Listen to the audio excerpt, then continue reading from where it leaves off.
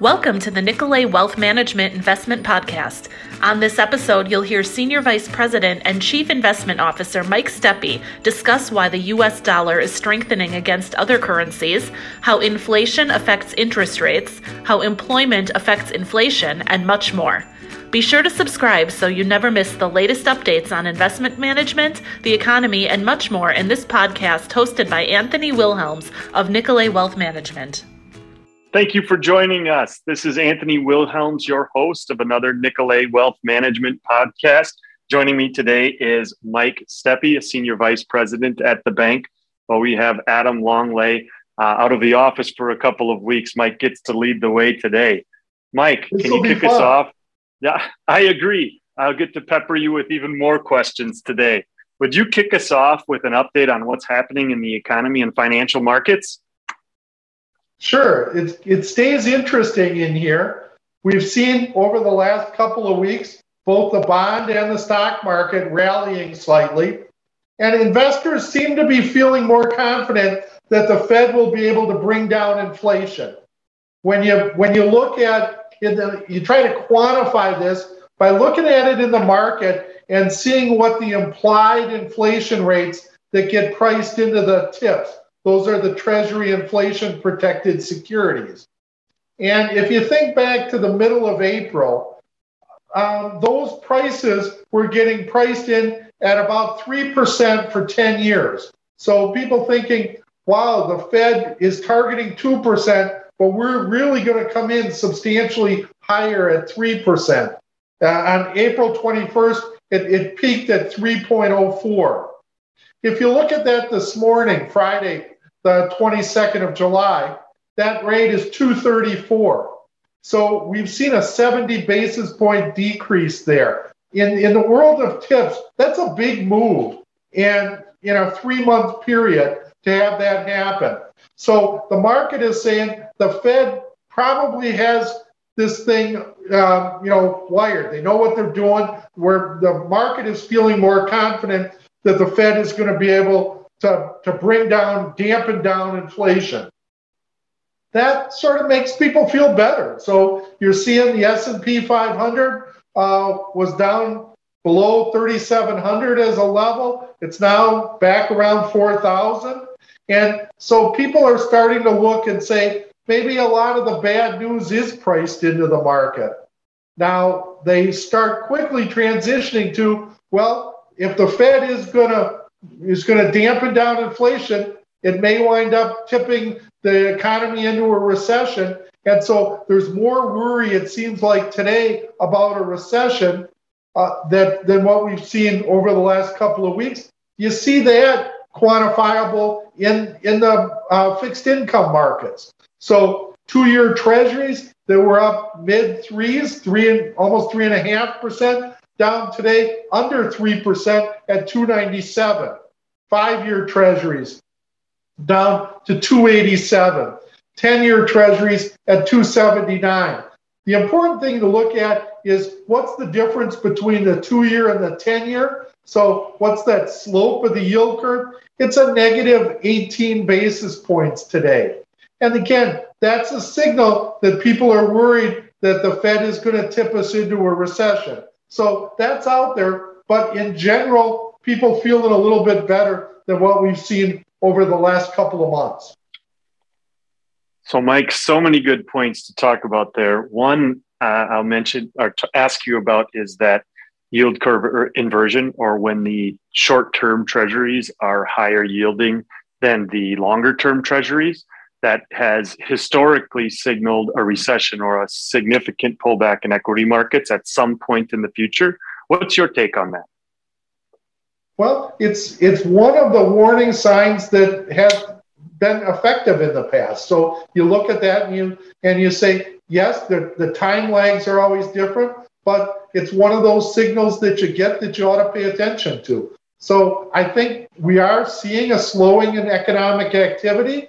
So if you think back to a year ago, we were probably 3.5% GDP growth, and we're now slowing. It probably for this year, it'll come in at 2% for the year. But if you look at it today, it's probably 1%.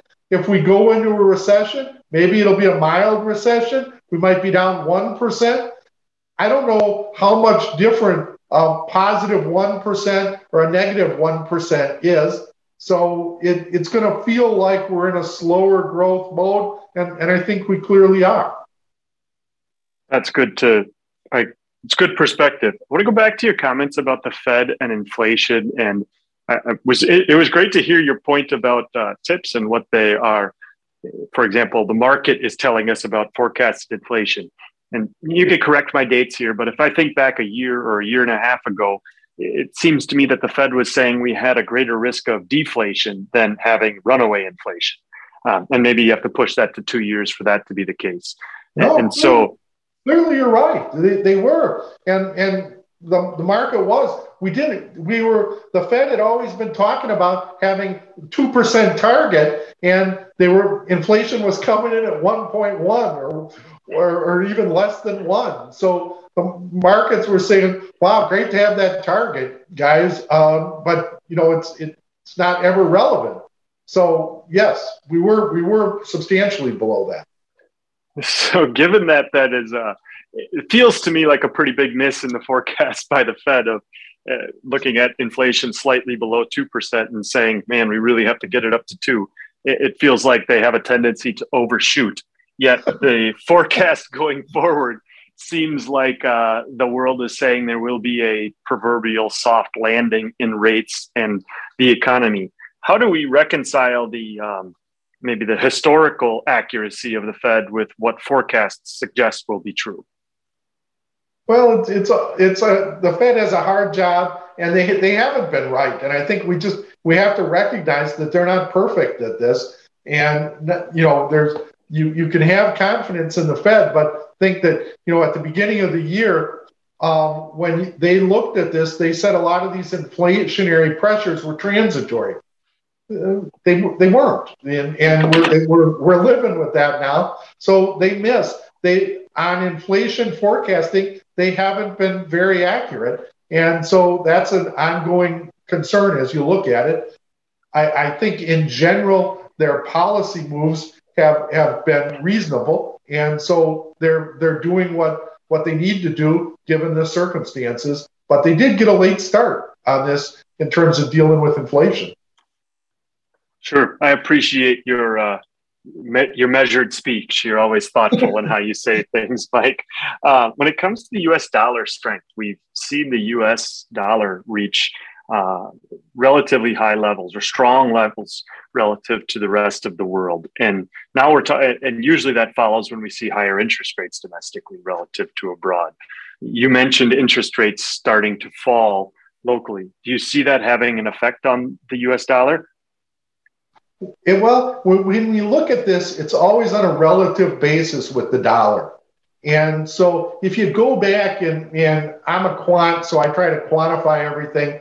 If you look at what moves the dollar historically, it's been 3 things: interest rate differentials, the difference in economic growth between different countries, and then a flight to quality factor. So the quants would tell you that those 3 things amount to about 72% of the movement in the U.S. currency. So when you look at that, and you look at the biggest piece, it's the interest rate differentials. And there, you look this morning, 10-year treasuries are at a 2.78%. German bunds are at 1.03. So a differential there of 175 basis points. So yes, our treasury rates have come down, but so have German bunds. And so the differential is still relatively wide. If you think about it, if you're a German investor, you're going to move money into the U.S. because you look at that and you say, I could get 1% in Germany, I could get almost 3% in the U.S. I think I'll take my chances there. So that interest rate differential point is big. Secondly, when you look at economic growth, yes, we're talking about 2% this year in terms of GDP growth, maybe 1.3% next year, but that still looks stronger than Germany. And you look at what's happening in terms of they're having to cut back on their energy usage, and you say Yeah, it's much more likely that they'll tip into a recession. So again, you're looking at it on a relative basis between Europe, Japan, the other developed market countries, and we still look as, even though we look relatively weak, we're stronger than they are. And the third thing that you look at when you think about the dollar is it benefiting from a flight to quality? And it sure is. When you get in a war, when Russia invades Ukraine, and when you've got this dynamic going on, and you've got refugees all over the world moving into different countries, you're going to get investors saying, man, I need to be safe. And the depth of the U.S. markets is just such a powerful factor that comes into play. And so those three things, the interest rate differentials, the growth differentials, and a flight to safety, means the dollar is strengthening. It's at a 20-year high. This isn't a modest increase in the dollar. This is a significant one. That's I love the explanation. I want to take us to energy related to that. Most of us have noticed that gas at the pump is now a little more reasonable than it was. Is the stronger dollar maybe contributing to that? And then I have a longer question related to your comments about U.S. dollar strengthening because of interest rates and flight to quality, and what a weaker euro will mean for energy prices overseas. What you can count on with energy prices in here is that they're going to be really volatile. So I think it's really difficult to project out and say, wow, I have a higher sense of confidence about this specific thing is going to happen with energy prices, except that they're going to be volatile. In terms of what we're finding with energy is that it's much closer to capacity in terms of the amount of energy that can be produced. We're near some capacity constraints. And secondly, that people are moving around. So when you look at people are active, people are going on vacation, they're taking flights. If you look at American Express earnings this morning, were really good because people are moving around. They're using their American Express charge card. So you're seeing that level of activity going on. And so people are using energy, and there's a limited amount of capacity. So when you're at that edge, you're going to stay volatile, but short-term price movements, pretty hard to judge. Perfect. You mentioned American Express, which makes me think about consumer credit or credit more broadly. And that oftentimes is a reasonable indicator of what's next. Are we seeing consumers add leverage, pay down leverage? How are they feeling about the world? Are you seeing any interesting trends in consumer credit? Yeah, you're clearly, when you look at that data that comes in, you're seeing consumers spending more on experiences, less on goods. So, but they're staying active, they're spending. So you've got housing is getting weaker, auto sales are getting weaker, so home goods sales are getting weaker, but people are still spending, and you're seeing that spending likely to continue in here because people have jobs. And this whole thing sort of goes back to do people have jobs? And when people have jobs and they feel like, yes, if they left this job, they could find another job, when they feel that sense of confidence, they tend to spend. Now, that consumer psyche is fragile, and we see that in the data, that when they ask people how they feel about sort of the economy and how the world, they're very negative. And you can understand that. We've lived through a pandemic. We've had a Russia invade Ukraine. We got higher. You mentioned that gas prices are lower. They are, but it's still relatively high, and it's consuming a bigger part of people's income on gas, so, and energy in general. So that makes it a more fragile, as you look at this, the chances for error are narrower. But inflation question for you to hopefully help me with. And it's at least in my mind, looking for an explanation of, does higher employment improve or hurt inflation? Meaning, as consumers have more money because they're working, obviously they could spend more, which could drive up prices. On the other side, working presumably creates more goods if we have more people working. And if there's more supply, we should see inflation go down. Which side do you think we're going to see going forward? I think it all depends. The answer to this question is sort of timing.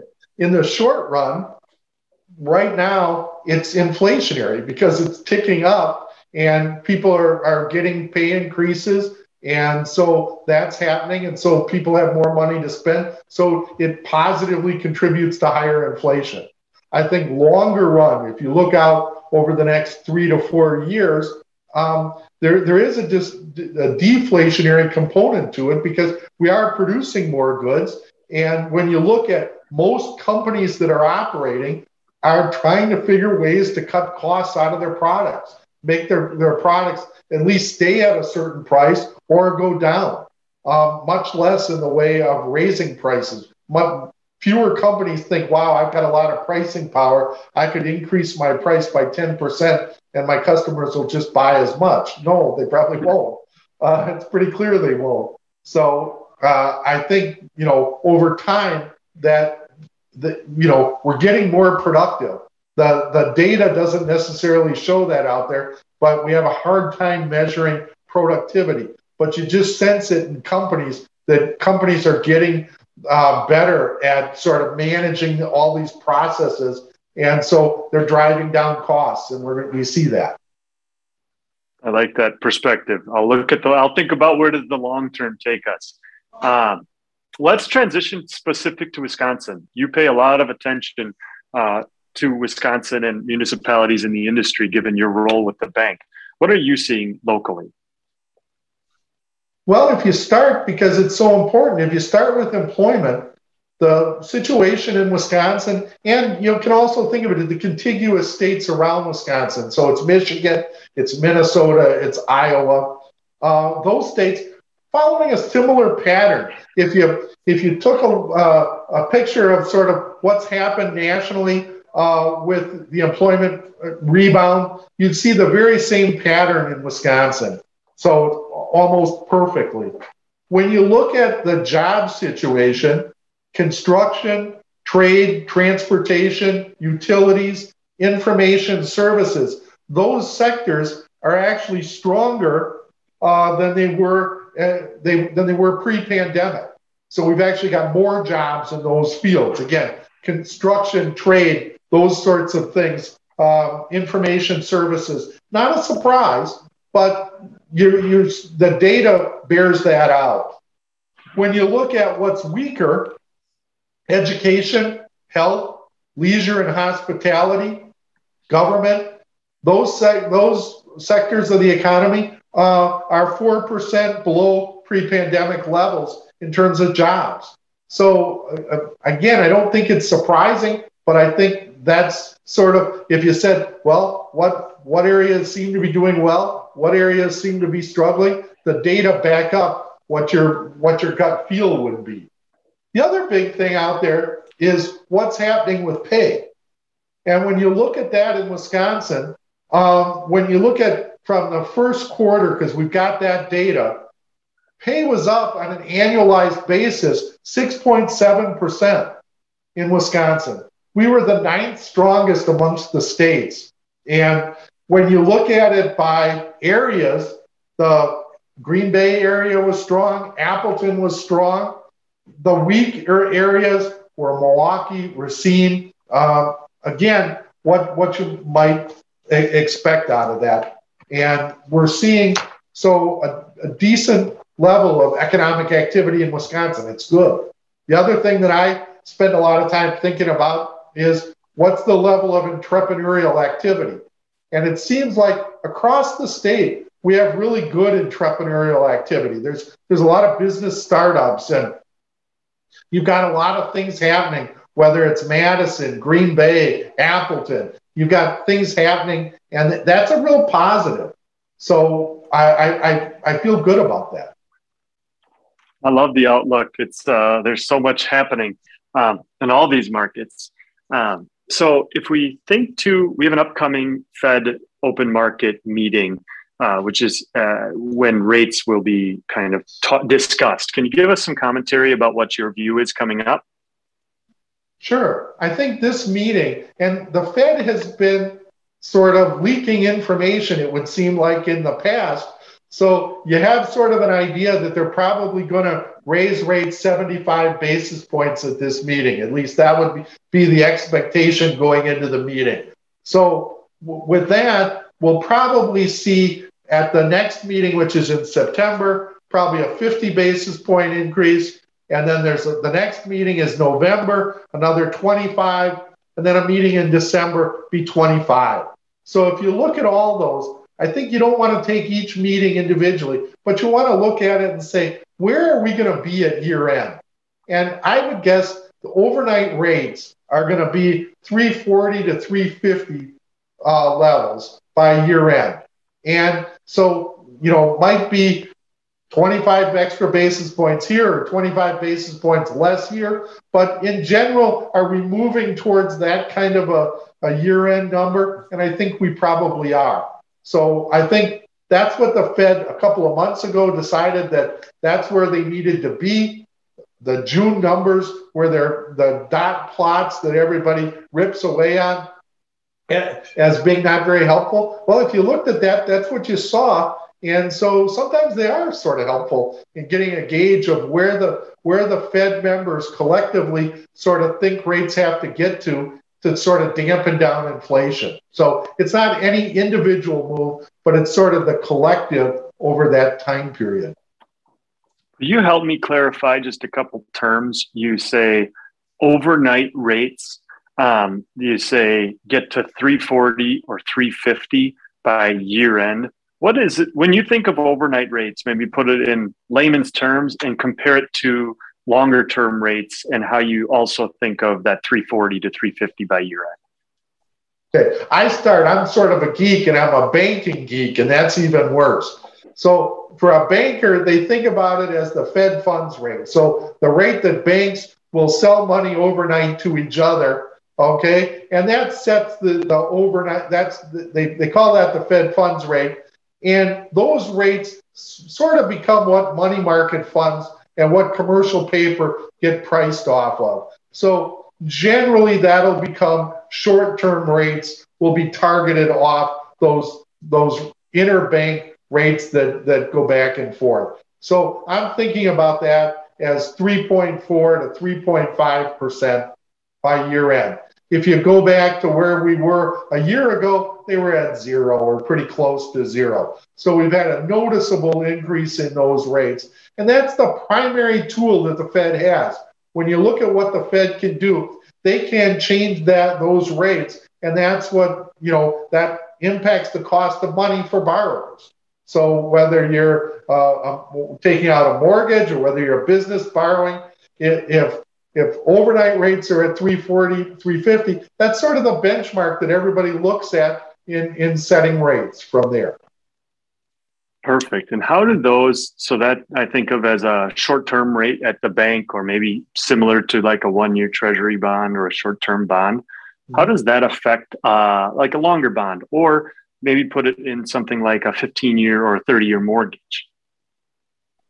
And here's where the Fed has really good control historically over overnight rates. They could set those and sort of make that happen. When you think about longer term rates, those are more set by supply and demand in the market. And so historically, the Fed hasn't had much influence there, as much influence there. But what changed over the last 4 or 5 years when the Fed came in and they did so much buying. So they would buy 10-year treasuries and they would buy 30-year mortgages. And so they drove rates down. So by buying up and owning a third of all mortgage-backed securities and 25% or 22% of all treasury notes, that kind of buying gave them significant influence. So the Fed does have some influence on longer term rates, but the market still drives it. And the market expectation is that the Fed's going to be reasonably effective. That's what people are thinking today.